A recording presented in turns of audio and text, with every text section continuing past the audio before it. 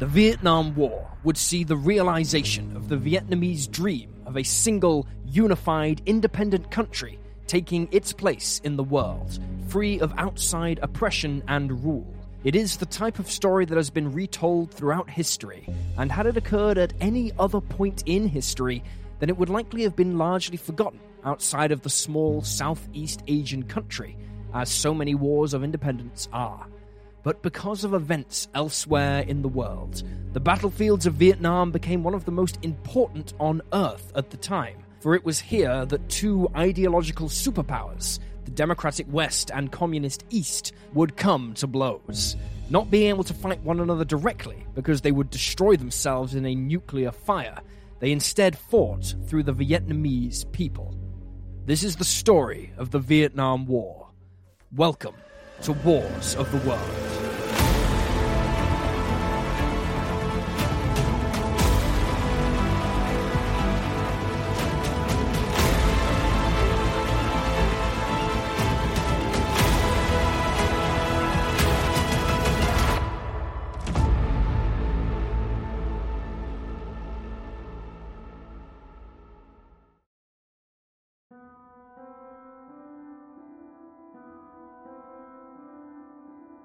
In the 17th century, French and Portuguese Catholic missionaries reached Southeast Asia with the aim of spreading Catholicism to the region.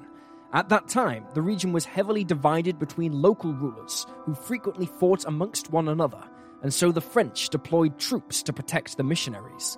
Over the following 200 years, the French would increasingly involve themselves in the affairs of the area, providing soldiers to aid local warlords who were more willing to cooperate with the French against those who were not. Over time, they gained more and more territory in the region, either through deception, negotiation, or more often than not, warfare.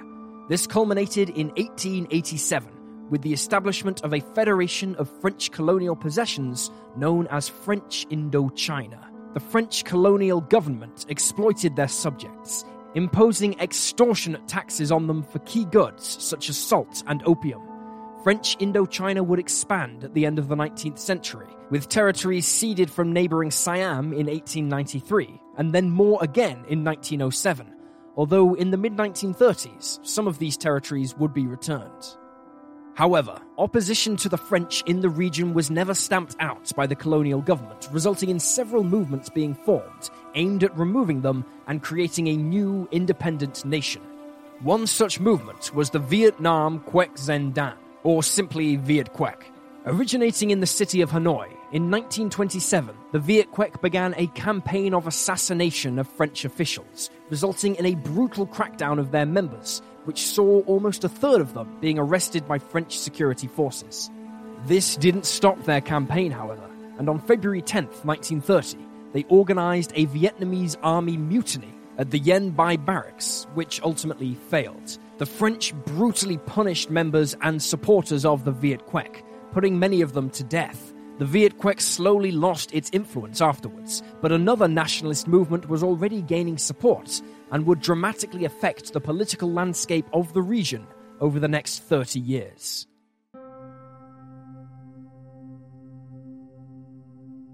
In 1917, Imperial Russia was rocked by revolution, resulting in the overthrowing of the Tsar and the creation of the world's first communist superpower, the Soviet Union. Many in the Soviet Union wanted to spread their communist ideals beyond their own borders and instigate a new world order embracing communist ideology.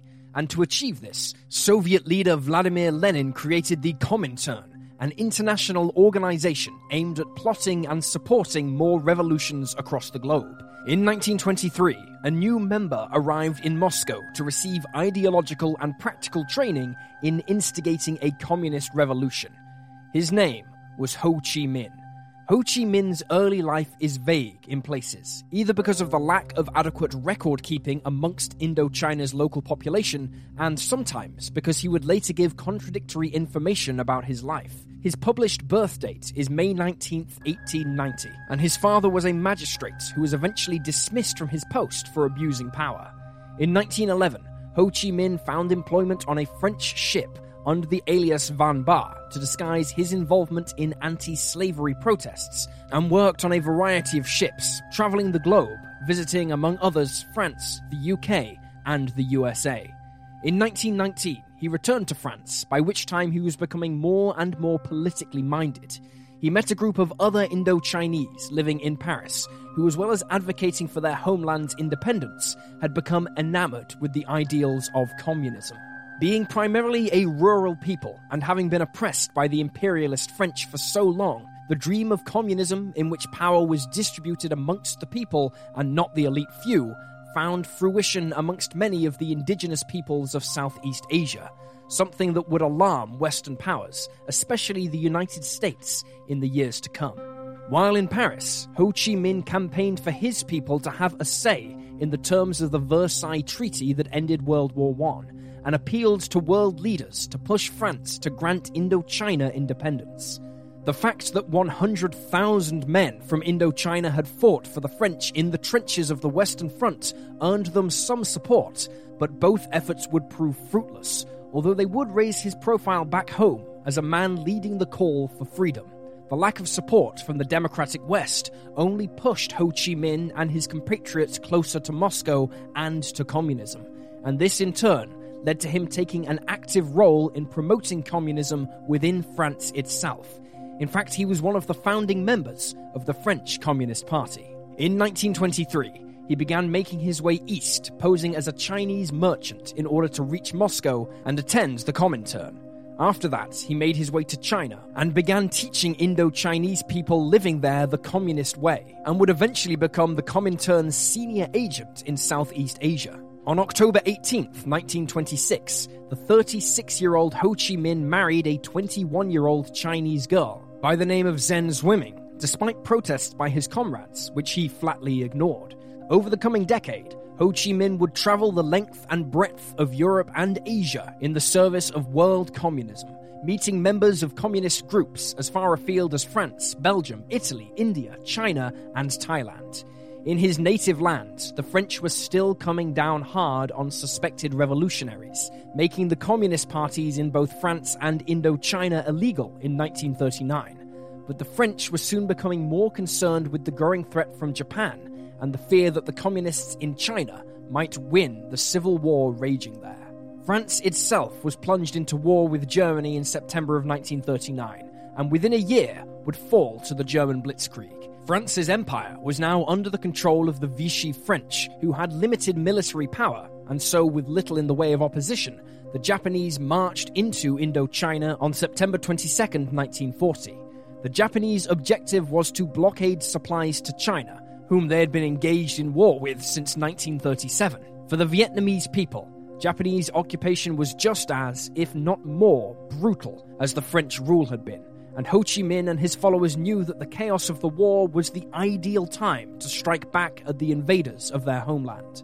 He therefore reorganized a previously collapsed nationalist group into the Viet Minh, which had the goal of pushing back the Japanese and their new French puppets and freeing Indochina to become an independent communist nation.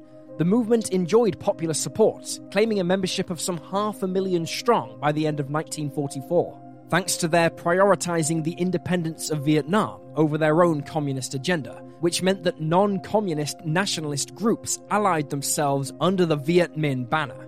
At first, they used weapons smuggled from China or captured from the French and Japanese, but when the US entered the war on September 7, 1941, the Viet Minh began receiving funding and equipment from the United States. The Viet Minh proved a deadly enemy to the Japanese, fully exploiting their knowledge of their own country. Ho Chi Minh established his base in the north, near the border with China, so he could meet with his Chinese communist allies regularly. During one such meeting, Ho Chi Minh was captured by the Chinese Kuomintang, the enemies of the Chinese communists in their suspended civil war, and held prisoner for 2 years, at which time he was allowed to return to his home country and continue leading the fight against the Japanese. By 1945, the Japanese were in full retreat across Asia and the Pacific. On March 9, 1945, they disposed of their French puppets and agreed to break up French Indochina into separate parts, each with their own governments, all allied to Japan. This saw Laos and Cambodia declare independence, but the recently liberated French made it clear they planned to regain control of their lost territories in the future. This was also a warning for the Viet Minh. Even before the Japanese surrendered, new French officials were parachuted into Indochina by American aircraft, an extremely dangerous task since they were hunted by both the Japanese and the Viet Minh.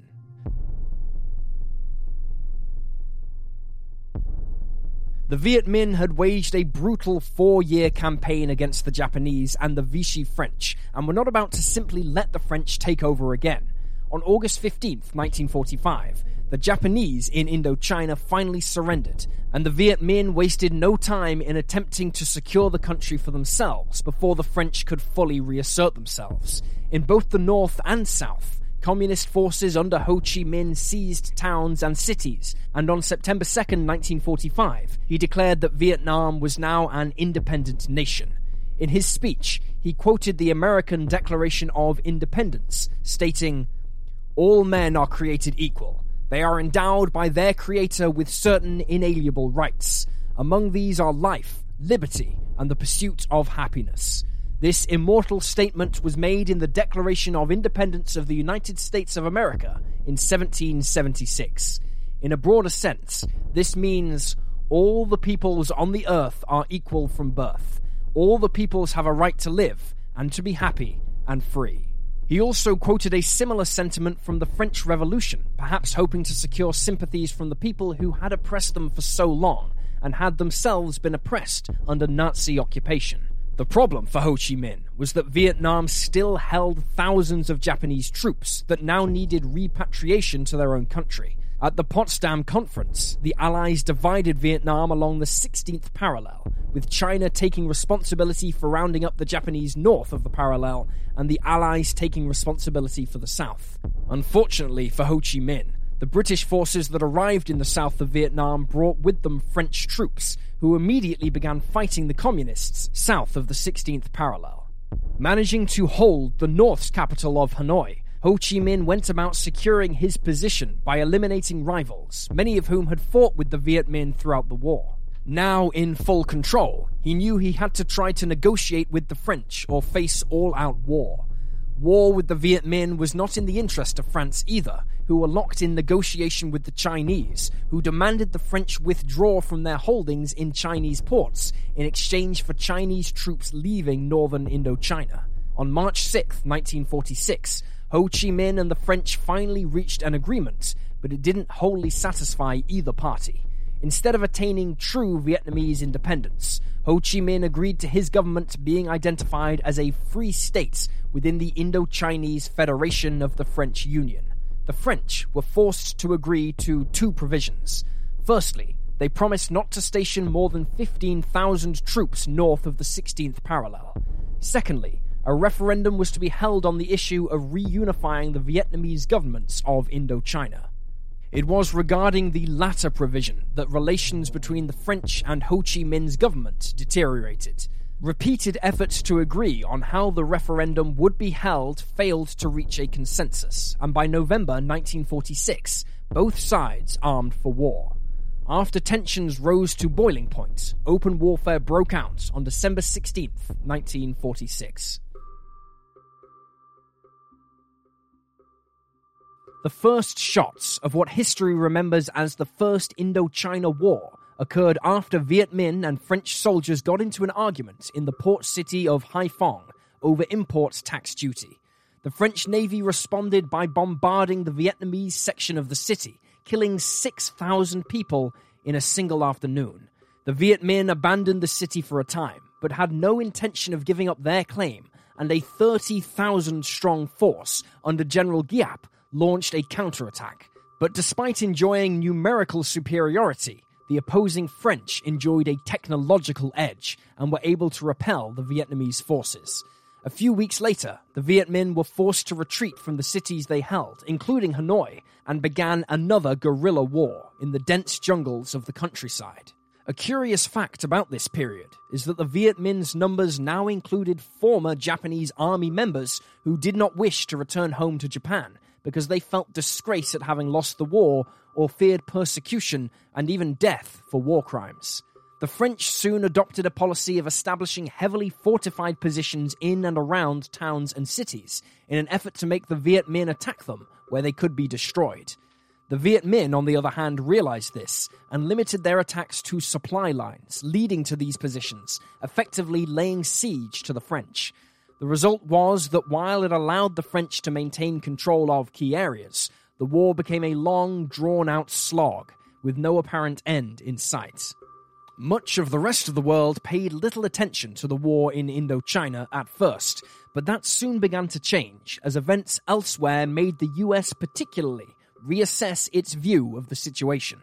The breakdown of relations between Washington and Moscow at the start of the Cold War made American policymakers worry about what a French defeat in Indochina might do regarding the geopolitical map of Asia. If Vietnam became an independent communist nation, then others in the region may follow in a domino effect. This worry was only reinforced when the Chinese Civil War resumed and resulted in a communist victory, meaning the Viet Minh now had an undisputed powerful supporter on its northern border. Communist China instead intervened in the North Korean effort to defeat South Korea and its US allies in the Korean War between 1950 and 1953, a conflict that ultimately ended in stalemate. Meanwhile, Washington watched nervously as the French failed to defeat the Viet Minh. France's post-war economy was focused on rebuilding after Nazi occupation, and so the United States began funding France's war effort against Ho Chi Minh's forces. At one point, the US was funding over 80% of the war effort, but the people of France were growing tired of war, and protests against continuing it took place in French cities in 1954. On March 13th of that same year, the war was on the verge of its climax when French paratroopers landed near the village of Dien Bien Phu and established a series of fortified positions. The operation was aimed at cutting off Viet Minh supplies from neighboring Laos, and the paratroopers would be supplied from the air.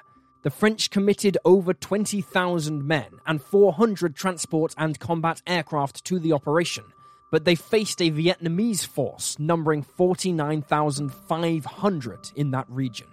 The French established their fortified positions and were immediately put under siege by the Vietnamese, who used anti-aircraft guns to great effect in shooting down the resupply aircraft. The battlefield itself relied heavily on trench warfare, such as that seen in World War I, since both sides had an abundance of artillery pieces. With their supplies dwindling amid tenacious Viet Minh assaults, the French lines began to contract further back until, after nearly 2 months of constant fighting, the French garrison was overrun. Nearly 3,000 French soldiers were killed, and nearly 12,000 were marched into prisoner-of-war camps. It was a devastating blow, and the French Prime Minister resigned immediately afterwards, and his replacement advocated for French troops to withdraw. However, they couldn't simply leave the country for Ho Chi Minh's forces to slaughter the remaining allied French Vietnamese. Thus, at the 1954 Geneva Accords, which ended the fighting, France agreed to withdraw its forces from all colonies in French Indochina, granting Laos and Cambodia true independence, while stipulating that Vietnam would be temporarily divided at the 17th parallel. Control of the north would be given to the Viet Minh as the Democratic Republic of Vietnam under Ho Chi Minh, while the south would become the state of Vietnam under Emperor Bao Dai. Communist elements in the south would also have to relocate to the north, while large numbers of people in the north relocated south as a result of a CIA operation. Both sides agreed that elections would be held on reunification at some point in the future. It wasn't the total victory Ho Chi Minh had dreamed of, but at least half of his country was now free.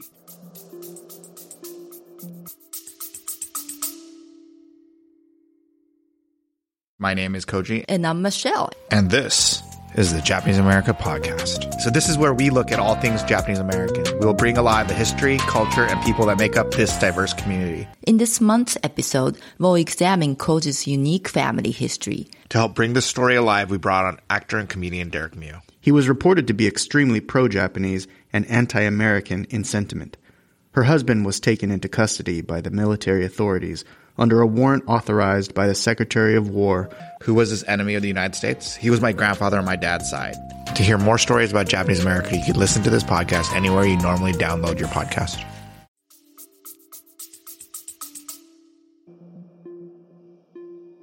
Ho Chi Minh now focused on building his new country in the north after the Geneva Accords, and while he never gave up the dream of reunification, he did encourage his people to have patience.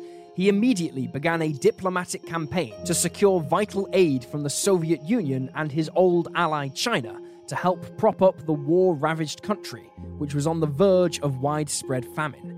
The Soviet Union offered its help in the way of aid and technical assistance to build up infrastructure and the country's armed forces.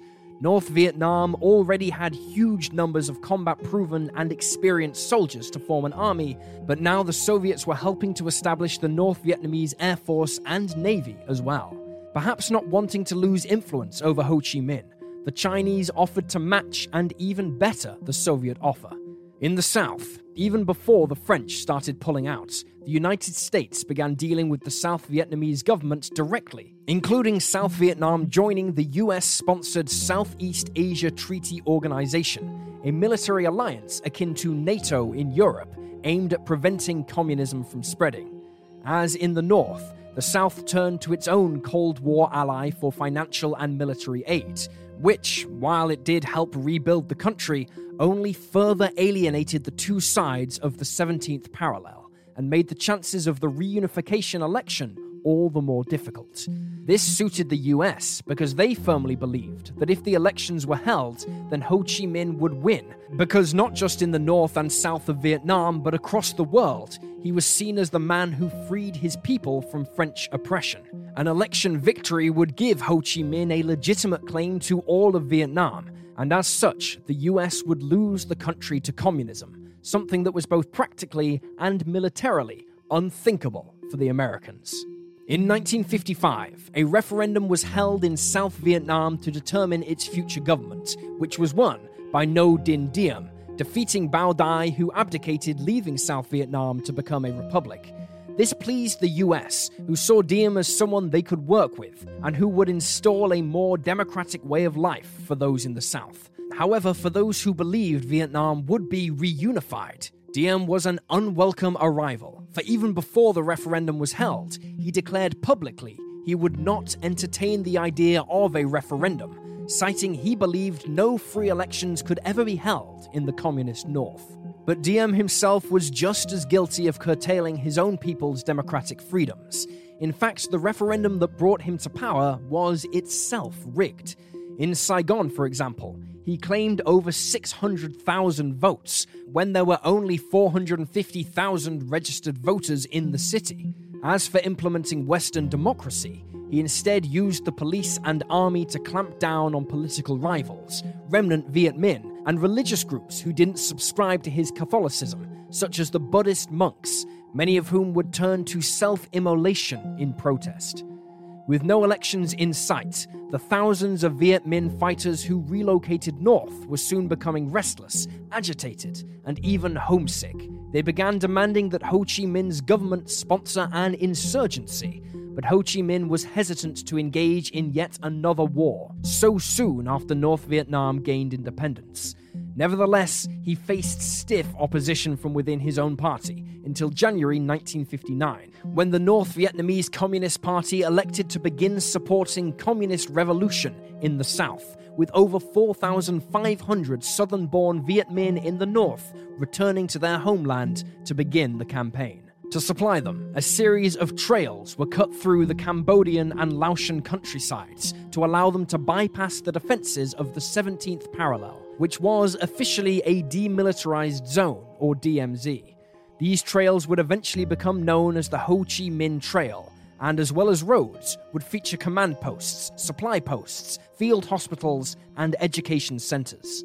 South Vietnam was already descending into a state of chaos as resentment of Diem's government and his subsequent crackdowns grew in ferocity, and this provided fertile ground for the recruitment of new pro-communist nationalists by the revolutionaries coming from the north. Violence was quick to take hold, and over the span of a single year, there were 1,400 assassinations of government officials in the South. Even without influence from the North, communist and nationalist revolts were breaking out spontaneously in opposition to Diem's government, leaving South Vietnam in a de facto state of civil war.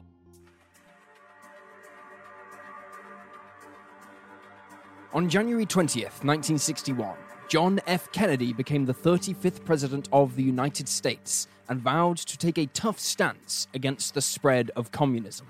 Almost immediately, Kennedy found himself thrust into one of the tensest periods in the Cold War, with the Soviet Union resuming atmospheric nuclear testing before then closing off East Berlin and building the Berlin Wall. For his part, Kennedy authorized the catastrophic Bay of Pigs invasion in an attempt to overthrow Fidel Castro in Cuba and increased the US defensive posture with new military re-equipment programs. While these events took the public light, Kennedy and his staff were increasingly concerned with the unrest and communist insurgency in South Vietnam.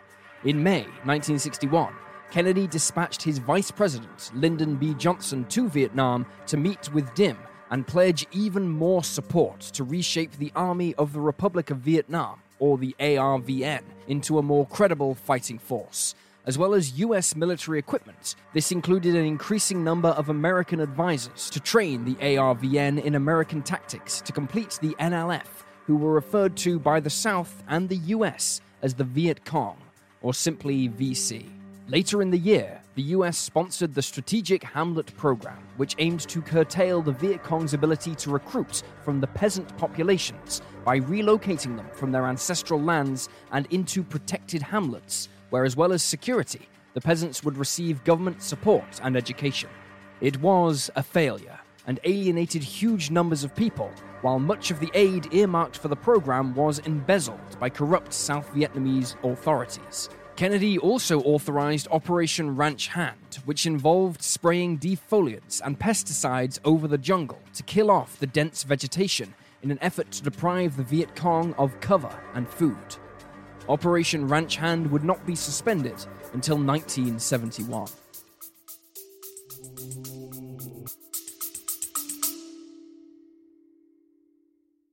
A Little Bit de Todo is a podcast about a little bit of everything for curious minds of all ages. I'm Christina, and you can tune in every weekday to learn about things like Cinco de Mayo, Chihuahuas, and volcanoes in Latin America. Episodes are bite-sized, 10 minutes long or less, and always Latin American related. Subscribe and follow A Little Bit de Todo podcast wherever you listen to podcasts.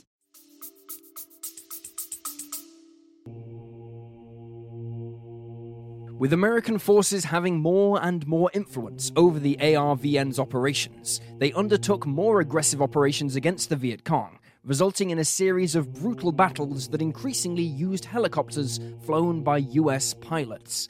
The South Vietnamese undertook search and destroy operations based on intelligence reports of Viet Cong operating in a specific area. Helicopters would fly South Vietnamese troops into the area ahead of an enemy unit, while armored units would flank them, forcing them to stand and fight.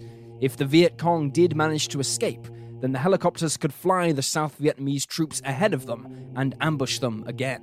At first, the US Army pilots flew their South Vietnamese allies into battle aboard the rather ungainly-looking Piasecki CH-21C helicopter, but increasing numbers of newer, smaller, and faster Bell UH-1s began to arrive, which would later become one of the enduring symbols of the war itself. They became known as Hueys to their pilots, after being initially designated HU-1. While this designation was later switched around, the name stuck. The Huey would prove easily adaptable and could carry a wide variety of roles, from basic troop transport to casualty evacuation, and later would be developed into a flying gunship armed with rockets, guns, and grenade launchers. It would even serve as the basis for the dedicated AH-1 Huey Cobra gunship, the forerunner to today's AH-64 Apache. The early search and destroy operations were quite successful, and as well as hurting the Viet Cong, they also raised South Vietnamese morale. The Viet Cong leadership knew they had to change tactics to combat the helicopters, and one of the key changes they made was, instead of trying to run away from the landing zones, they would ambush the helicopters as they landed, where the South Vietnamese troops would be bunched up and out in the open, making them easier targets. These new tactics saw a reversal of fortunes for the South Vietnamese. At the Battle of Ap Bac on January 2nd, 1963, the South Vietnamese would lose 5 helicopters and 8 more damaged, as well as 83 soldiers killed when they were ambushed. Morale in the South began to fall once again, and as before, the frustration was focused on Dim's corrupt government. Although he believed in the importance of the US mission in South Vietnam, Kennedy quietly voiced his concerns about their chances of ultimate success. He is reported to have said in 1963, "We don't have a prayer of staying in Vietnam. Those people hate us." But he was trapped by an upcoming election, which he knew he would lose if he pulled out US support, looking weak to his political enemies. He did, however, plan a moderate downscaling of US advisors in Vietnam, which would be completed by the end of 1965, after the election. It was clear that Dim had to go, but he refused to step down when the US began pushing him out. In October 1963, the US learned of a military coup being formulated against him, led by General Van Minh. Kennedy decided to support the coup, and on November 1st, 1963, Minh's soldiers arrested Dim and his brother before murdering them, something Kennedy was appalled by. 3 weeks later, Kennedy himself was assassinated in Texas, and Lyndon Johnson assumed the presidency.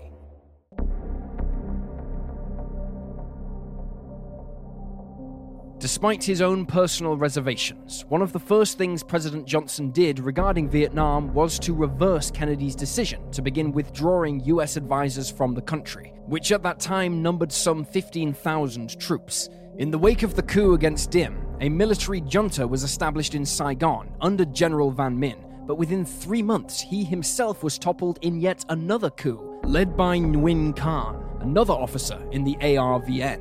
Khan saw several leading figures in General Minh's government murdered, and soon Saigon was rocked by riots, violence, and more Buddhist protests.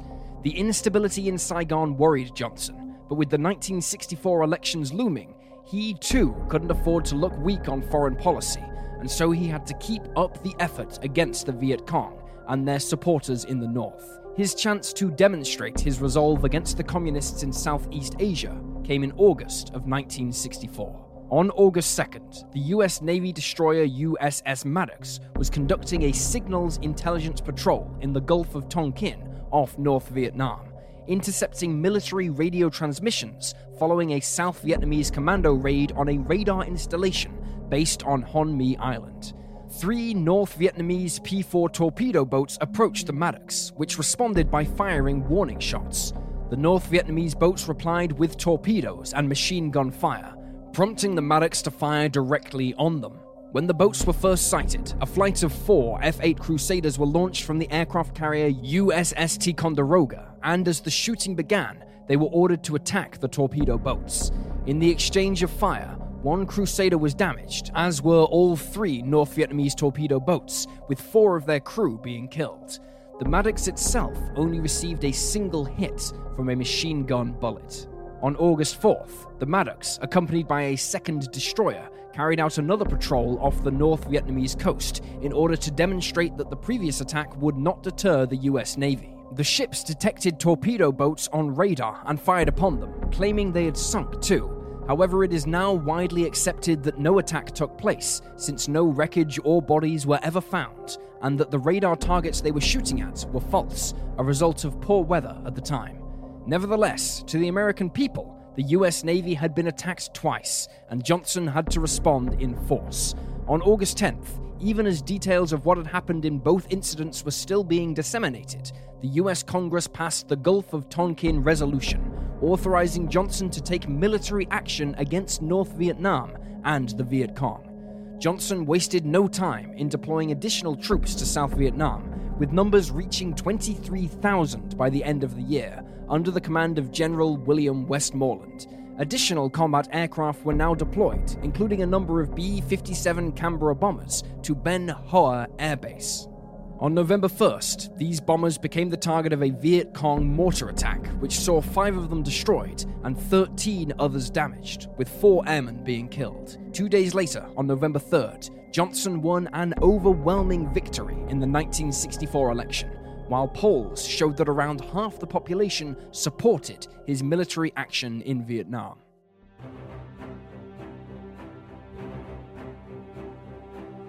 As American support for the South ramped up, plans were made for a sustained air campaign against the North. The air campaign was designed to demonstrate that the United States had total control of the air and could attack anywhere at any time.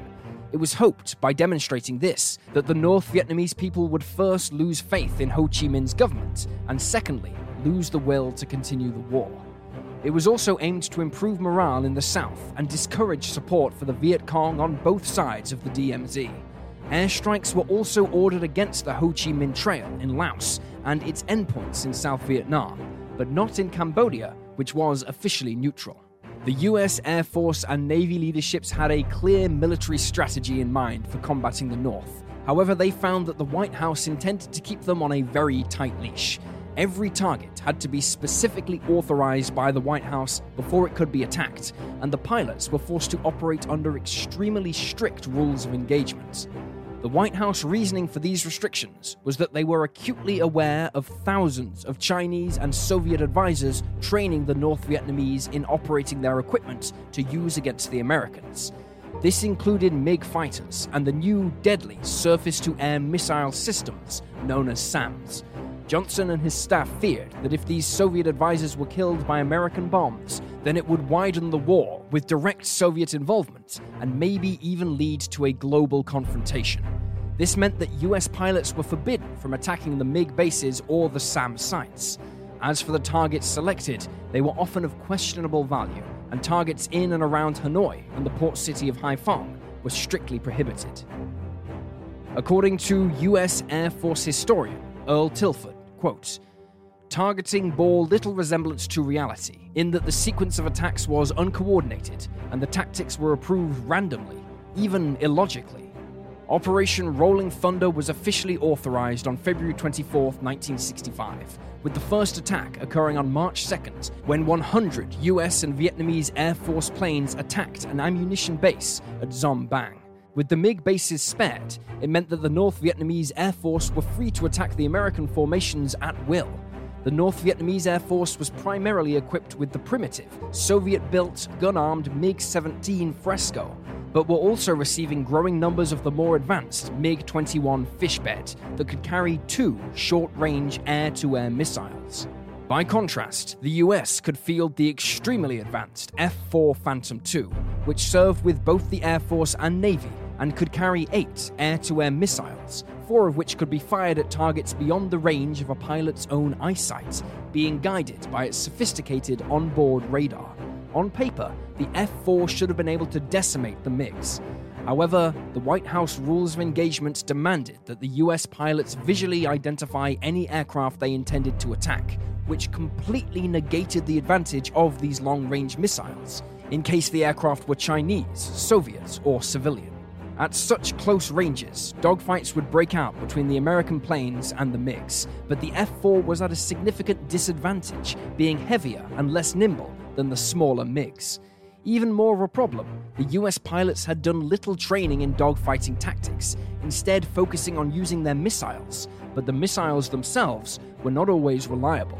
North Vietnamese often resorted to their guns and inflicted losses on the Americans, who, on some variants of the Phantom, didn't even have their own gun. This forced a major rethink of US training doctrines, and for the US Navy, the painful experiences over Vietnam in those early days led to the formation of the now legendary Top Gun School. The Vietnamese did have their own training problems, however, and that was that they simply didn't have enough pilots qualified to fight the Americans.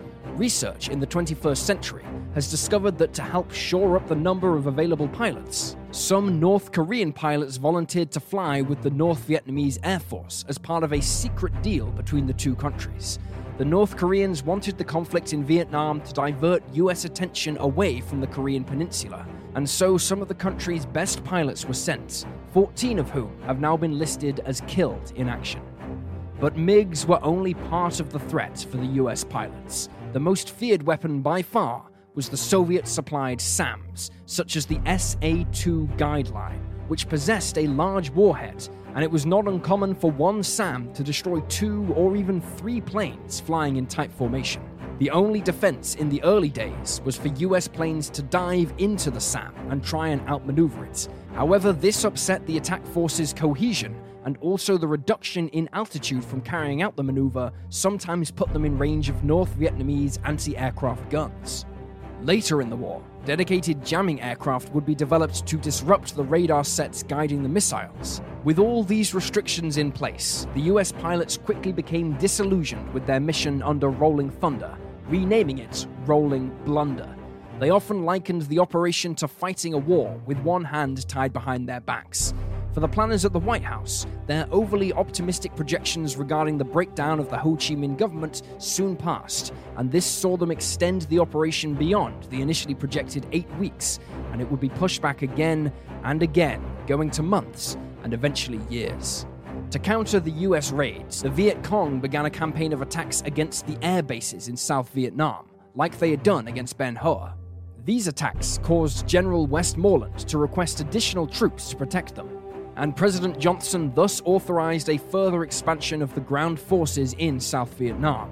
Meanwhile, the US pilots continued their campaigns, pressing home their attacks with extraordinary bravery, considering the problems in planning. Eventually, 643,000 tons of bombs were dropped, but at the cost of nearly 900 US aircraft, a truly staggering figure. One notable pilot involved in Rolling Thunder was future presidential Republican candidate John McCain.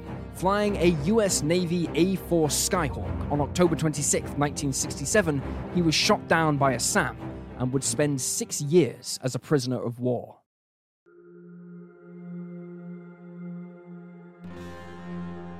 In South Vietnam, General Westmoreland adopted the general tactic of overwhelming the Viet Cong and North Vietnamese army, who were now filtering down south to join the insurgency with superior numbers and, above all, superior firepower. The French had proven the effectiveness of artillery against them, and the ARVN had enjoyed successes in the early search and destroy sweeps using helicopters to encircle enemy formations. Westmoreland saw both the advantages and limitations of helicopter-borne operations, and quickly conceived counters to the new tactics the Viet Cong were using against the landing zones. Since there were only so many natural landing spots for helicopters, it was easy for the Viet Cong to predict where the American troops would land and set up ambushes, as they had done to great effect at Ap Bac. To counter this, the areas around the landing zones were subjected to powerful artillery and airstrikes to hold back the Viet Cong lying in wait, while the helicopters touched down and unloaded the troops. Later, the US would employ very high explosives, such as the BLU-82, which was nicknamed the Daisy Cutter by troops, to destroy large areas of jungle and create a landing zone. All landings had to be carried out at high speed, with the helicopters touching down for barely a few seconds before lifting off again. US troops were trained to spread out as quickly as possible once on the ground, so that mortars or machine gun fire couldn't kill the numerous US troops in a single strike. The US began their own large-scale search and destroy missions and made great use of tanks, helicopters, artillery, and air power. The US troops were also joined by contingents of Australian, New Zealand, and South Korean troops, although hopes that British troops would be deployed soon were dashed by London. Westmoreland explained to Washington and his men that the goal would be to kill more Viet Cong than they could replace, while airstrikes in the north would theoretically bring Ho Chi Minh to the peace table. The communists would therefore be forced to give up their aim of conquering the South. In order to destroy such numbers of enemies, however, he would have to engage them in large, pitched battles where they could be overwhelmed and destroyed. This was something the Viet Cong would not let them do. North Vietnamese General Giap had conceived of 4 key points with which to combat the Americans and the South Vietnamese. If the enemy advances, we retreat. If the enemy halts, we harass. If he avoids battle, we attack. If the enemy retreats, we attack. By following these basic principles, the Viet Cong and North Vietnamese army were always able to prevent themselves from getting drawn into the type of battles Westmoreland desired. Instead, they could always dictate when and where the battle would start and when it would end.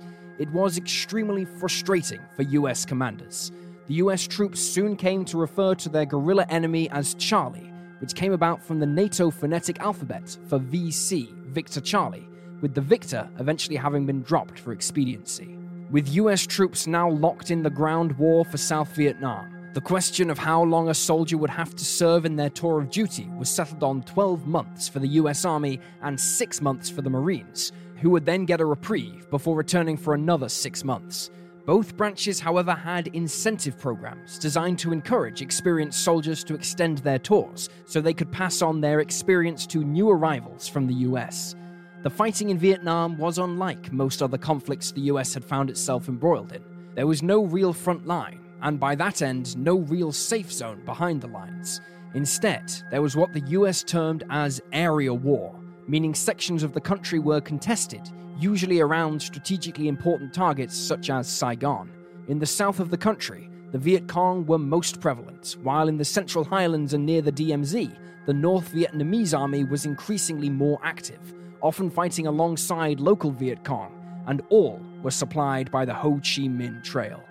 In terms of hardware, the ground war in Vietnam was a clash of two iconic rifles. The North Vietnamese made extensive use of the AK-47 assault rifle, which was designed in the Soviet Union after the Second World War and inspired by a German rifle called the STG-44. The AK-47 is one of history's most prolific and successful weapons, being built in the millions, not just in the Soviet Union, but in numerous other countries, and continues to see use the world over almost 75 years later. The typical image of the Viet Cong and the North Vietnamese army invariably included its members carrying this recognizable weapon. The AK-47 fired a 7.62mm round out to an approximate range of 350 meters and had a fire rate of 600 rounds a minute.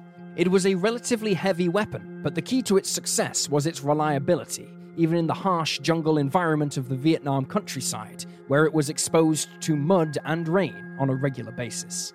When the US troops first arrived in Vietnam, they were armed with the M14 battle rifle, which replaced the World War II-era M1 Garand rifle. It fired a similar size, 7.62mm round, but was heavier than the AK-47, although it enjoyed greater accuracy over longer ranges. However, US forces were soon re-equipping with a new weapon that would become just as iconic as the AK-47, the M16. The M16 was lighter than either the M14 or the AK-47, leading some older soldiers to describe it as being akin to a BB gun, and while it fired a smaller 5.56 round, it had a higher rate of fire and accuracy. When M14 production looked as though it couldn't meet demand with US forces, US Defense Secretary Robert McNamara ordered a halt to any more orders and concentrated on M16 production. The weapon's introduction to combat in Vietnam was not an overwhelming success. Unlike the AK-47, the M16 suffered from chronic reliability issues from combat in the jungle. Stoppages sometimes occurred after only 1,000 rounds had been fired, leading some units to discard the new weapon and reopen their stocks of M14s. In combat, it was not uncommon for US troops to pick up AK-47s from dead enemy soldiers. A crash program was instigated to address the reliability problems, resulting in the M16A1 model, and American soldiers finally had confidence in the new weapon. By 1969, the M16A1 had displaced the M14 as the standard weapon of US and Vietnamese forces. As the months passed by, US troop numbers increased, reaching 385,000 by the end of 1966, thanks to an influx of soldiers drafted to fight the war. But as troop numbers increased, so too did casualties. In 1966 alone, the US suffered over 6,000 dead, and while estimates put the Viet Cong's dead at over 61,000, their overall numbers had actually increased, and much of that surge in volunteers was thanks in part to the Americans themselves and their use of artillery and airstrikes across the country.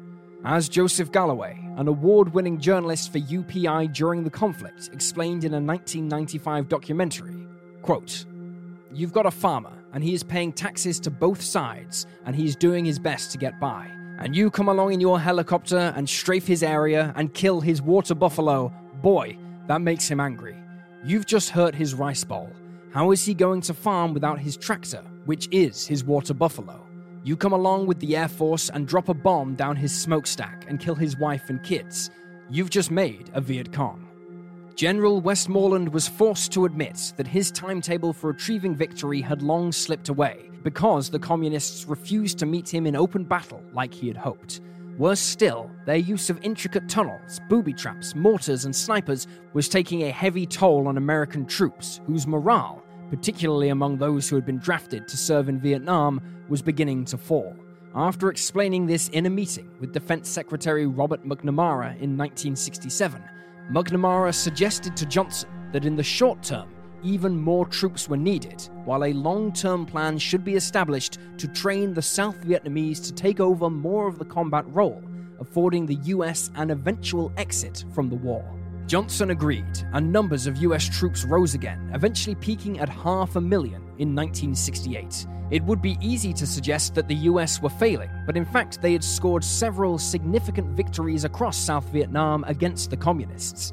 While the communists continued their policy of refusing to meet in open battle, preferring a fast, ambush style of warfare, American and South Vietnamese forces succeeded in destroying or capturing huge numbers of supplies, disrupting the communist command structure, and destroying bases of operations, particularly in the so-called Iron Triangle near Saigon. In one operation, dubbed Operation Junction City, 240 helicopters, along with paratroopers and hundreds of armored vehicles, the largest airborne operation since World War II, killed over 2,700 Viet Cong for the loss of 282 Americans. The problem was, of course, these numbers were a drop in the ocean as far as defeating the Viet Cong, whose overall numbers were estimated to be above 250,000 at that time. This excludes the North Vietnamese army. But while Johnson, McNamara, and Westmoreland were satisfied to play the long game, the American people were growing impatient as more and more of their sons came home in body bags.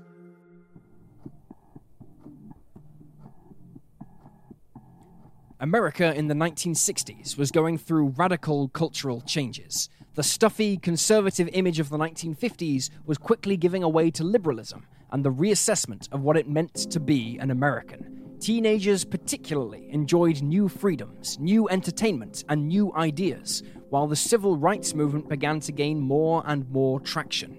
It was against this backdrop of a changing America that people began to question American policies more than they had done before. When the US began its bombing campaign against the North, a number of American students, mostly those of a left-wing persuasion, began protesting on college campuses. These early protests were largely ignored by the wider public, who in 1965 still supported military intervention in Vietnam. But over the coming years, the number of dissenting voices would grow and include people from all walks of life. This was something of a shock to Johnson's government and the military leadership, who in the past had enjoyed wide-scale patriotic support for defending America's interests overseas. One of the biggest factors of this change in tone was the widespread coverage of the conflict on television. For the first time, people would finish their day's work or studies, come home for dinner, and sit around the TV watching the news, which beamed footage of the horrors of what was happening in Vietnam straight into American living rooms. It was almost impossible to escape the broadcasts, and as a result, it was almost impossible not to form an opinion. Protest marches grew and grew until on October 21st, 1967, some 100,000 protesters gathered at the Lincoln Memorial in Washington. Of this group, around 30,000 then proceeded to march on the Pentagon later that night, resulting in a brutal confrontation with soldiers and US Marshals protecting the building. Hundreds of demonstrators were arrested, and many more injured, which only fueled further resentment for the war. At the same time, the anti-war movement raised racial issues in American society, especially over the draft of black men to serve in the armed forces. Some were angry that society didn't offer the black communities of America the same opportunities that white Americans enjoyed. As such, they had fewer grounds to avoid the draft. Others in the civil rights movement pointed out that the US government wanted black men to go halfway around the world to fight for the rights of another country's people, when their own rights in America were still being curtailed. Without doubt, the most famous case of opposition on these grounds was boxer Muhammad Ali, who lost his boxing license and was threatened with imprisonment when he refused military service. In 1967, Martin Luther King became a powerful ally to the anti-war movement when he openly voiced his opposition on moral grounds, condemning the war's diversion of federal funds from domestic programs, as well as the disproportionate number of African American casualties in relation to the total number of soldiers killed in the war. Nevertheless, there was still a strong majority who supported the war by 1968, and confidence was still high of final victory. However, American resilience at all levels was about to be tested more than ever before.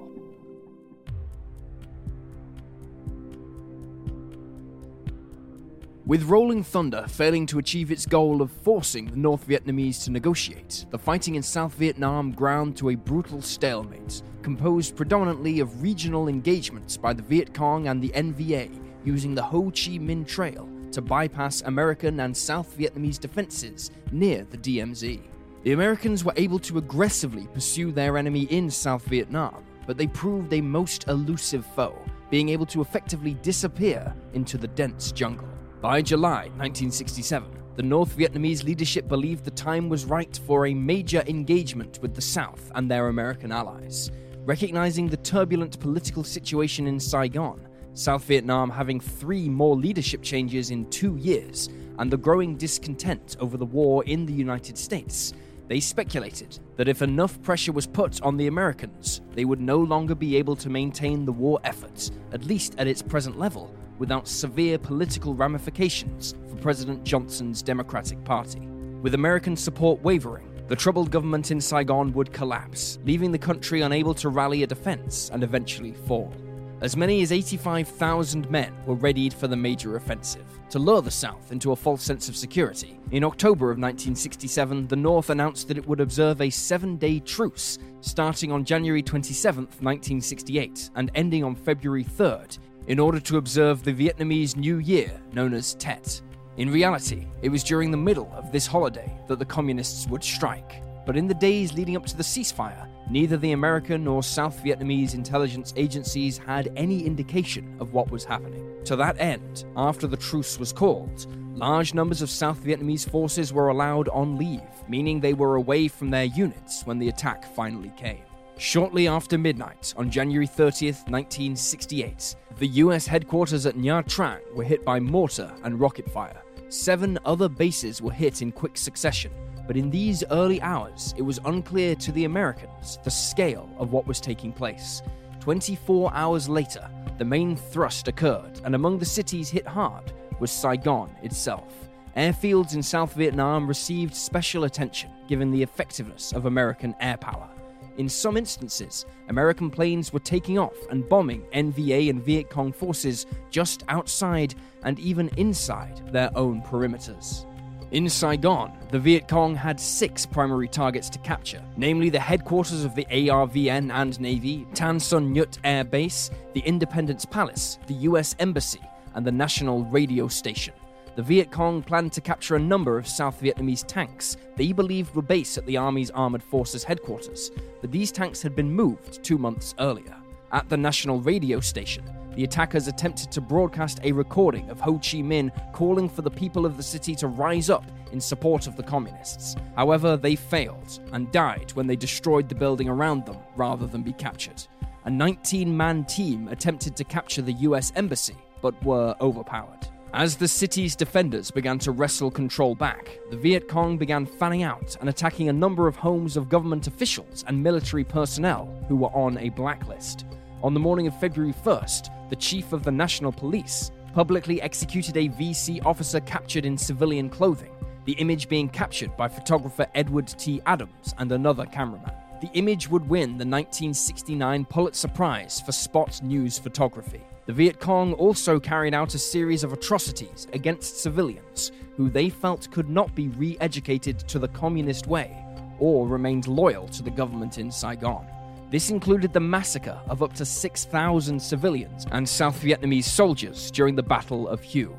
Days before the Tet Truce was called, a US Marine garrison based at Khe Sanh near the Laos border came under artillery barrage. This barrage signaled the start of the Siege of Khe Sanh, a 77-day battle that was one of the longest and bloodiest engagements of the whole conflict.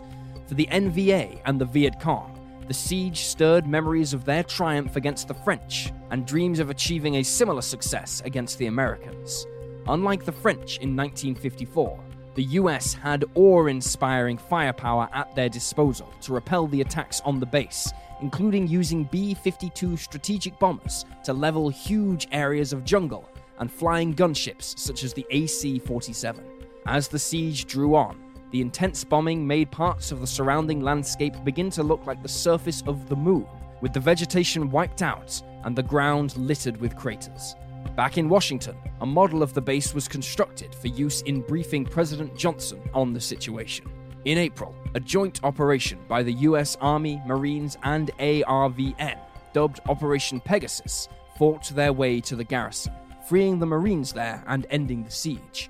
However, what should have been a cause for celebration was met with criticism from the US public and their politicians, who questioned the wisdom of choosing to defend the base rather than simply pulling the Marines out of danger. As the fighting dragged on in the wake of the Tet Offensive, a tragedy would occur that would cause far-reaching damage to US prestige and world opinion when US troops from the 23rd Infantry Division carried out the mass murder of unarmed civilians in the Son Tin district of South Vietnam on March 16, 1968. As many as 504 unarmed people were murdered, including men, women, children, and in some cases even infants, while girls as young as 12 were gang-raped before being shot in and around the village of My Lai, all by American soldiers. 26 soldiers were charged with criminal offenses, but only Lieutenant William Calley Jr. was found guilty of killing 22 villagers. He was originally given a life sentence, but served only 3.5 years under house arrest.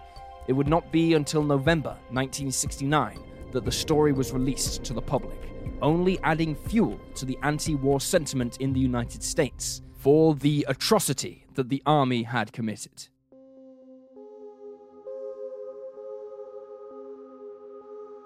Ultimately, the Tet Offensive was a failure for the North Vietnamese and the Viet Cong. Breaking from their cover, they were simply overwhelmed by superior American firepower, and so they returned to their guerrilla style of warfare back in the countryside. However, in an ironic twist, the Tet Offensive would provide the communists with their biggest political victory. The dramatic rise in US casualties during the offensive finally began to wear down the US people's resolve to continue the war. This was demonstrated in the New Hampshire primary, when 42% of the Democrat vote went to Eugene McCarthy, who campaigned on a platform of promising to pull American troops out of Vietnam. Johnson only marginally defeated him, achieving 49%, but it was clear that things had to change. Johnson's government was already looking at meeting the North Vietnamese in peace talks, and as a gesture to encourage this, he ordered first a drawdown of Operation Rolling Thunder, and eventually ordered a suspension, which ended airstrikes against North Vietnam. On March 31st, 1968, he spoke to the public regarding future measures to limit American involvement in the Vietnam War. During the speech, he would say, "I shall not seek, and I will not accept, the nomination of my party for another term as your president." US public opinion in support of the war had plummeted down to just 26%, with around 30,000 Americans having died in Vietnam between 1961 and 1968, and Johnson would be forced to assume responsibility as the 1968 elections loomed. The Democrats were defeated, and into the White House stepped Republican Richard M. Nixon, leaving Johnson to stand down with a legacy of being the man who had led America into its most disastrous war to date, ignoring the fact that he had inherited the situation in Vietnam from Kennedy, who was still a much-loved figure in the US. Nixon had campaigned on a promise to get 500,000 US troops, airmen, and sailors out of Vietnam one way or another, but he secretly confided to colleagues that in his opinion, the war could not be won, at least in a military context. He did believe, however, that he could convince the North Vietnamese to sue for peace if he projected an image of a man who was volatile and unstable, what he referred to as the madman theory, and was the exact opposite of the rather tepid view the world had of Johnson. Regardless of how the North viewed Nixon, he was determined to start drawing down US forces in Vietnam, but he was also adamant to do so in a way that didn't make it appear as an American defeat. He continued efforts to negotiate with the North Vietnamese in Paris, but insisted they had to include the South Vietnamese government, which Hanoi initially refused to recognize. The North Vietnamese resolve only hardened when on September 2nd, 1969, their great leader Ho Chi Minh died after years of ailing health. They now wanted victory in order to honor the man they saw as having freed them. At the same time as pursuing peace talks, Nixon instigated a policy of Vietnamization regarding combat operations, in which more training and equipment would be supplied to the ARVN to allow them to begin replacing the initial US units being sent home in 1969. Leading this increasingly leaner US force was General Creighton Abrams, who replaced Westmoreland in June of 1968. Westmoreland had repeatedly been at odds with Johnson's administration by that time, as he had been calling for ground operations to be expanded into Cambodia and Laos to finally shut down the Ho Chi Minh Trail and strangle the communist forces in the south. In one of the more shocking revelations to come out later, it was discovered that he had ordered preparations be made for nuclear weapons to be readied as a contingency plan under Operation Fractured Jaw, something the White House put a stop to immediately once they learned of it. Johnson wouldn't expand the war, but Nixon was more than willing to. In March 1969, following a new communist offensive, Nixon ordered USAF B-52s to launch a campaign against the Ho Chi Minh Trail in Cambodia, but controversially, without congressional or even Cambodian permission. Flight logs were even altered to conceal the bomber crew's missions. A year later, US and South Vietnamese troops finally went on the offensive against the Viet Cong and North Vietnamese army positions in Cambodia. A CIA-sponsored coup in Cambodia saw Cambodian troops finally engage the communist troops in their country after years of turning a blind eye. All this widened the scope of the war, but in doing so, further infuriated the anti-war movement at home, leading to violence at demonstrations on US college campuses especially. During a protest at Kent State University in Ohio on May 4, 1970, violence erupted between protesters and National Guardsmen, resulting in 4 protesters being shot dead. For many who completed their first tours of duty, the dream of returning home often soured when they saw the hostile reception waiting for them, such as being spat upon at airports by protesters. In many cases, this saw some of these men volunteer for a second tour. In 2020, Mississippi man Clyde Moore, who did 3 tours in Vietnam with the Air Force, explained this sentiment in an interview, saying, "You're going to think I'm crazy when I tell you this. I felt more comfortable over there, because you knew what was going on, and we really stuck together over there. It was a different world." The unrest at home filtered back to US forces, who weren't part of the initial withdrawal. Deep-rooted divisions among race, class, and even religious backgrounds all came to the surface, leaving many US units lacking military cohesion, and in many cases, basic military discipline. In the period between 1969 and 1971, there were a staggering 700 recorded assaults on officers by soldiers, and at least 83 resulted in the officer being killed. The situation was exacerbated by widespread drug abuse amongst the ranks, and with US combat operations becoming more defensive in nature through 1970 and 1971, 4 times as many soldiers were treated for the effects of drug abuse than from combat with the enemy. With more and more US troops being withdrawn, the general mood was that no one wanted to be remembered as the last man to die in Vietnam. For the South Vietnamese armed forces, Vietnamization of the fighting saw their numbers swell dramatically thanks to greater investment in weapons and training by the Americans and widespread drafting of men to fill their ranks. At one point, the South Vietnamese Air Force had an inventory of aircraft that would make it the 4th largest in the world, although these were mostly light ground attack types and a handful of supersonic jets, such as the Northrop F-5 Freedom fighter. It was time for the rejuvenated ARVN and the policy of Vietnamization itself to be tested. On February 8, 1971, they undertook Operation Lam Son 719, which saw 20,000 troops, supported by tanks and helicopters, strike out into Laos to attack the Ho Chi Minh Trail and destroy NVA regional command posts. US forces would be limited to providing air support only, since Congress had now banned the use of US ground forces outside of South Vietnam. The operation was a disaster. Numbers of casualties vary depending on the source, but some claim as many as 8,000 South Vietnamese were killed, while tanks and helicopters were left abandoned in the field. The Lam Son 719 disaster did not inspire confidence that the South Vietnamese would be able to defend themselves when the US finally withdrew, and this made brokering a peace deal especially important. With negotiations in Paris and some behind-the-scenes talks having stalled, Nixon instead decided to approach the Soviet Union and China for help in encouraging the North Vietnamese to agree to a peace settlement. Like the US, neither Beijing nor Moscow wanted the war to go on any longer, although neither were willing to suspend arms shipments to North Vietnam. This would eventually lead President Nixon making a historic visit to China in 1972, the first sitting US president to do so, where, among other things, they discussed putting pressure on Hanoi to end the war. The North Vietnamese refused to listen.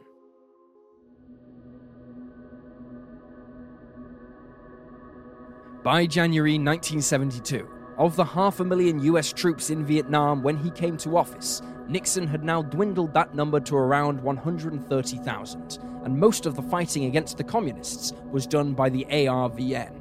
The US still maintained powerful air, naval, and artillery forces in South Vietnam to support the South Vietnamese, but they themselves mainly took a defensive posture, save for a number of advisors who joined the ARVN on operations. Spurred on by the ARVN's poor showing in Laos, the North Vietnamese army decided on a bold, new offensive in 1972 that was unlike any they had attempted before. Like in Tet, they would once again break cover and engage the ARVN and any American units they encountered in a pitched battle. The difference this time, however, was rather than a predominantly infantry force, the North Vietnamese would utilize large numbers of tanks, giving them their own heavy firepower to bring down on the enemy. The vast majority of tanks at their disposal were Soviet-supplied T-54s and amphibious PT-76s, which would prove invaluable in crossing rivers, but their number also included some World War II vintage T-34-85s. The offensive began on March 30th, 1972, with 30,000 men thrust across the DMZ and from Laos. On April 5th, 20,000 more communist troops had attacked from Cambodia, by which time Nixon had sanctioned a response in the form of the resumption of the bombing of North Vietnam by American aircraft, aimed at disrupting the supply lines to the communist forces in the south. Unlike the previous Rolling Thunder campaign, the new campaign would not forbid attacks on the port city of Haiphong, where a great deal of the Soviet equipment was being delivered. US planes would drop 11,000 mines in the entrance to Haiphong and other harbors, disrupting some 85% of North Vietnam's military imports. The next targets were rail yards and railway bridges that led to China, and this saw the first use of laser-guided bombs in war, when they were dropped by F-4 Phantoms on April 27th. Nixon then authorized a more comprehensive campaign aimed at isolating North Vietnam from outside supplies and destroying its ability to store and transport supplies to the front lines in the south. 414 missions were flown on the first day of Operation Linebacker alone, and once again, the North Vietnamese Air Force rose to meet the American attackers. Now, however, the situation was far less in their favor, with the US Navy pilots especially having been fully retrained, not just in air-to-air combat, but specifically to combat the MiGs fielded by the NVAF.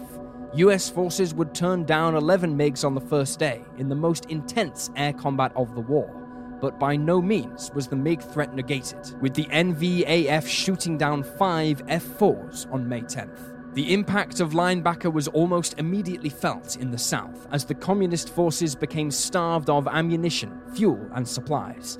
As much as 70% of supplies earmarked for the offensive were either destroyed or stopped from reaching the forces at the front, who were also, themselves, the subject of intense aerial bombardment, and by the summer, the offensive had stalled. The North Vietnamese once again returned to peace talks, and Nixon ordered the airstrikes now be limited to south of the 20th parallel. Over the coming months, US National Security Advisor Dr. Henry Kissinger and North Vietnamese Politburo member Le Duc Tho would meet in Paris to discuss peace terms. Among the terms discussed was a pledge by the North to stop sending its forces south and release a number of US POWs. the US agreed to withdraw all its forces and establish a power-sharing agreement in the south between the Viet Cong and the Saigon government. It looked as though peace was at hand, except for that in Saigon, South Vietnamese President Nguyen Van Thieu refused to agree to them. The main problem was that after fighting a war for South Vietnamese independence, the US was now handing power over to the Viet Cong. Kissinger tried to negotiate with both sides of the political divide, but it was to no avail. On December 16, 1972, the North Vietnamese pulled out of peace talks.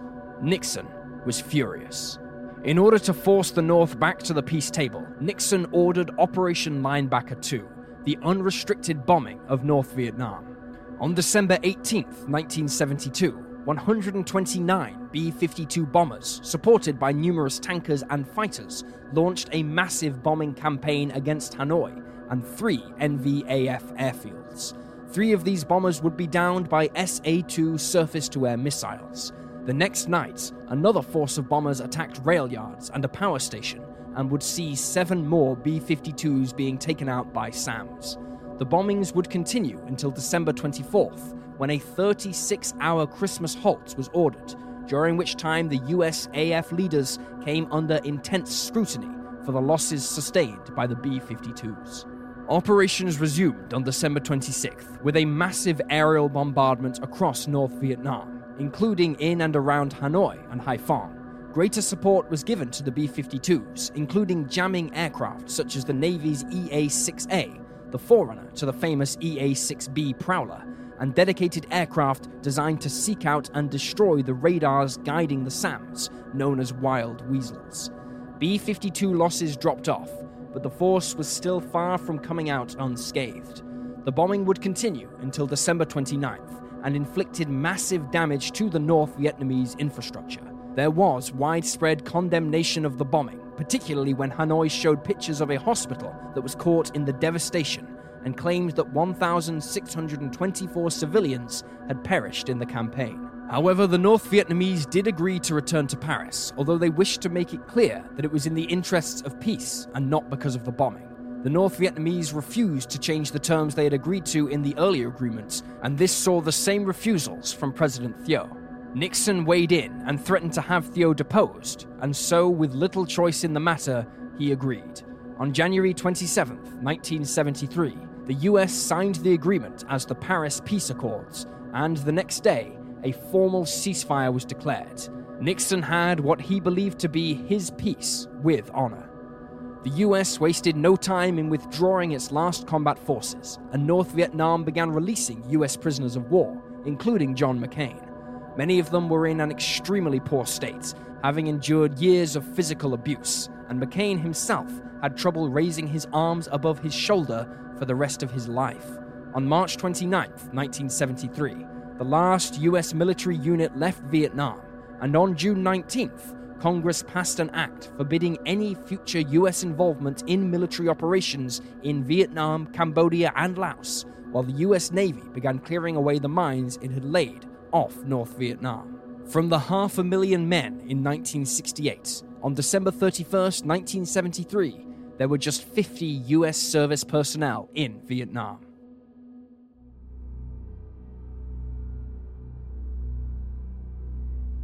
While Nixon had delivered on his promise to get the troops out, the fighting continued with sporadic battles between the Viet Cong and ARVN forces. American troops would still find themselves caught up in these engagements, and 168 Americans died in Vietnam in 1973, despite the Paris Peace Accords. Neither side trusted the other, and frequently accused one another of breaking the peace accords. Nor did the fighting show any sign of ending, as 1974 dawned, and the situation was made worse for President Thieu when the US began withdrawing some of its financial support as it tried to distance itself from Vietnam as much as possible. After much deliberation, the Communist Party in Hanoi voted to attack South Vietnam again in a series of fresh offensives, described as land grabs by the South Vietnamese. President Thieu was relying on the resumption of airstrikes by the US to defend his country, but Congress had tied Nixon's hands, and South Vietnam was now alone. Spurred on, the North Vietnamese launched a fresh offensive in March of 1974 and began a rout of the ARVN. the ARVN did launch a successful counterattack against enemy positions in Cambodia, but the cost was so high that there was little to celebrate. At the same time, the ARVN was being bled to death, with mass desertions, while transporting supplies was disrupted by a flood of refugees on the roads escaping the fighting. In December of 1974, the Communists defeated the ARVN just 75 miles northeast of Saigon, having attacked from bases in Cambodia. The North Vietnamese waited for American intervention, but again, nothing materialized. By that time, Nixon had been ousted as president following the Watergate scandal, and despite his desire to aid the South Vietnamese, newly installed President Gerald Ford was forbidden to do so by Congress. Believing there was nothing left to stop them, the North Vietnamese army prepared for yet another offensive in March 1975. They predicted the campaign to capture Saigon and secure South Vietnam would last around 2 years. The offensive began on March 10, 1975, but within a month, the ARVN began to completely collapse, with 100,000 of them being taken prisoner. On April 4, 1975, the US began evacuating children out of South Vietnam to escape the fighting. Dubbed Operation Baby Lift, the first aircraft involved, a massive C-5 Galaxy, crashed on takeoff, killing 138 people, including 78 children.